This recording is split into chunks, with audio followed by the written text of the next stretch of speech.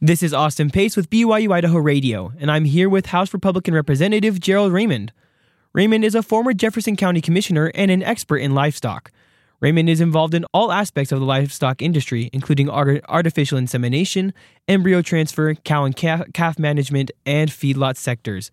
He has received livestock industry service awards from Ricks College and applied reproduction strategies in beef cattle. Raymond is the Republican representative of District 31. Thanks for joining me, Representative. Thank you, Austin. It's my pleasure. I appreciate the opportunity. All right, so just to get started, what are your big priorities for this legislative session? We're only in the second week, and we've already seen a lot of new things. So what are your big priorities for these coming weeks? Thank you, and we will see a lot of other. You're right. We're just barely getting started, but there are some things that are being started to be fleshed out, and excited to see some positive things on the horizon. As you know, Idaho is a very family-oriented state. We pride ourselves in having lots of items, and we also pride ourselves in having priorities, including having a balanced budget, which is mandated by our state constitution, and also a very strong public education system, which is also mandated by our constitution. So a lot of the things that we do here in Boise at this time of year are centered around those two pieces, balancing a budget and providing a fair education system and free education system to our kids. And speaking on these budget discussions, what are your thoughts and concerns about the current budget discussions at the Capitol? Well, I don't have great concerns at this point. We have done a tremendous job over the years as all three branches of government, the legislative, judicial, and the executive, of making sure that our budgets are pretty conservative. We've been very fortunate to have a strong economy in the state, and much of that is attributed to the fact that we are conservative in our budgeting, and so we have built reserves, and we had a flush of income, cash, as we call it, from some programs that came through the COVID years. And those monies have pretty well been flushed through the system now, and we're back to operating on money that's basically generated tax revenue from the citizens of the state of Idaho. And over the last several years, we have lowered our tax rate, both our corporate and our personal income tax rate, from 6.9 to 5.8, and now we're operating on a flat tax system of 5.8%. So looks like we're going to be able to balance the budget without heartburn this year. And you said that here in Idaho, it's very family oriented. So what do the families here in Idaho, what are they, what should they expect in return? What should they expect to see with their taxpayer money? If there's a balanced budget, what should they expect to see in return? Well, obviously, families strive to put themselves in a position where the incomes that they derive from the work that they do can feed and sustain their children, their families. One of the big things that folks look for as they raise their children here in Idaho is a good place to educate their kids, and we are working very diligently to make sure that we improve on that year after year. And we've made a great effort. Our governor has that's been one of his top priorities, is early childhood literacy. We've done a lot the last few years to make sure that we fund education to the point that our teachers have a desire to stay in Idaho rather than go other places for jobs. One of the things that we have struggled with, however, over the years is that some of our buildings have begun to deteriorate, and we've not been able to keep up with keeping those buildings current and modern and safe, for that matter. There are some communities, particularly in rural areas, where they really struggle to even keep the maintenance on buildings up to date. And so this year, the governor has proposed what he is calling the School Modernization Trust Fund. And I think it's a pretty exciting program. And basically what that does is that the state goes out to bond for money cheaper than school districts can actually bond because of our great credit rating. And then that money is granted to local school districts, and it's an organized it's an organized way of getting money into local school districts so they can do building maintenance and build new buildings. It's offered. It's $200 million a year for 10 years. School districts can apply for grants for that money not to exceed $40 million. And we're very, very hopeful that this will be a property tax relief for our local citizens and provide opportunities for our school kids across the state to be able to get into buildings that are more modern and more safe. And believe me, there are communities that really, truly need that. So. Mm-hmm. And what should these local schools expect? So you're talking about how they can apply for this bond. What will a school district need to have prepared to get the most amount of money they can from this bond? Well, they need to be prepared to know exactly what their needs are, for starters. They need to submit a 10-year maintenance plan so that the state knows that what their plan is as far as maintaining the school buildings that they already have in their system and ones that they plan to build. They need to have a plan to be able to comply with other educational laws that apply to kids going to those schools.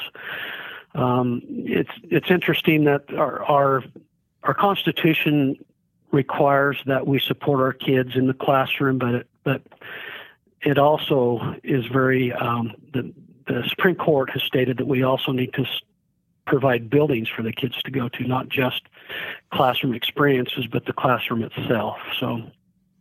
And this is a 10-year program. What do you guys expect? I guess what's the final result of these 10 years? What do you expect to be the final result after 10 years? Well, we truly believe that this will be ongoing. They can borrow the money for 10 years, but then they can reborrow it again and again and again as needed.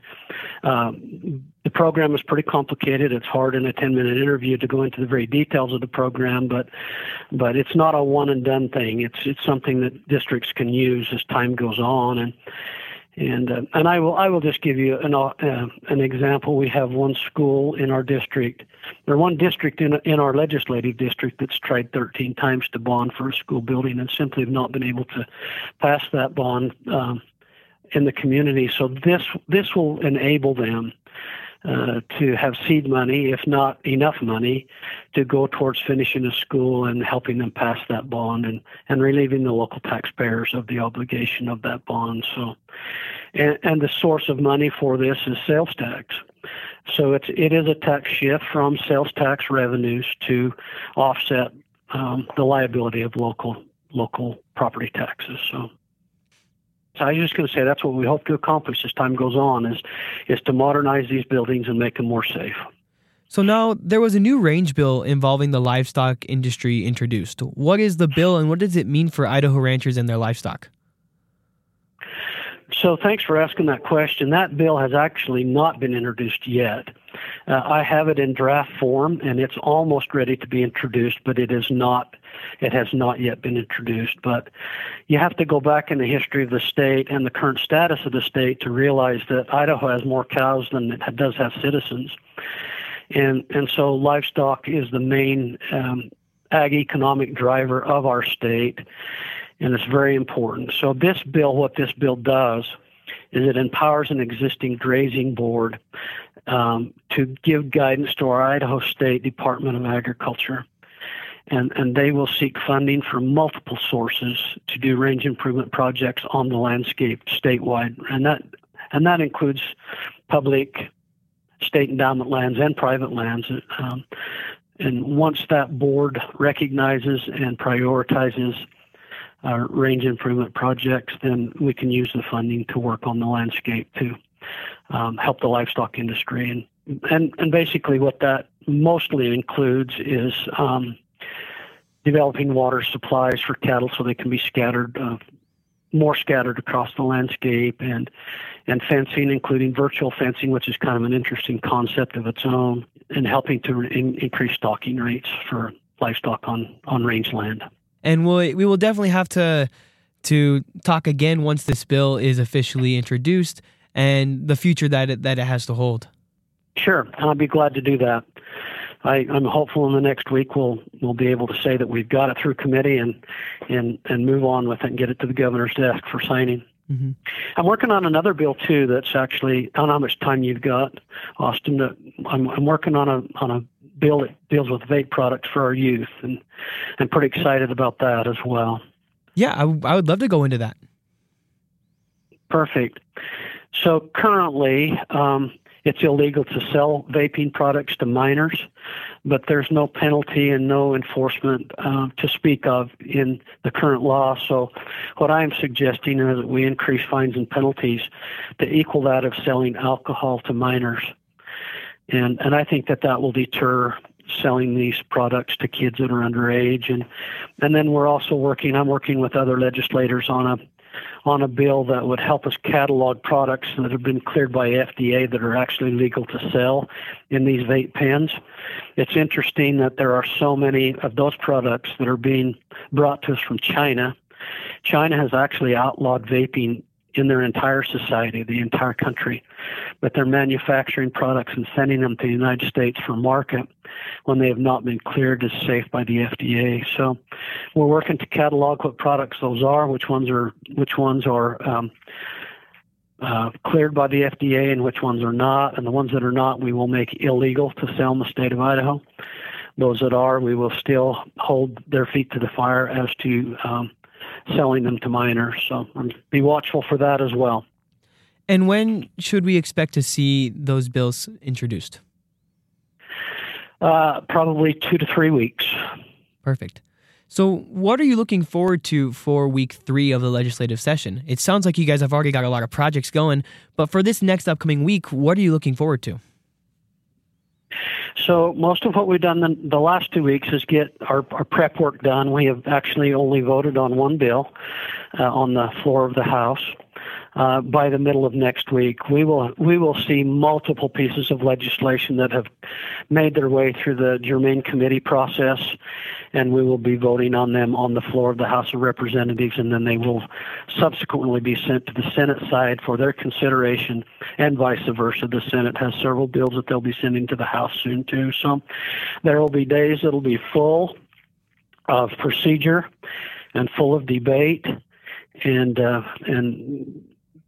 our citizens there at home can watch public television and watch their links to the Idaho legislature on their computers and see how we vote and hold us accountable. And we look forward to that. We look forward to communicating that with our constituents back home. That was House Republican Representative Jerald Raymond. Thanks again for joining me, Representative.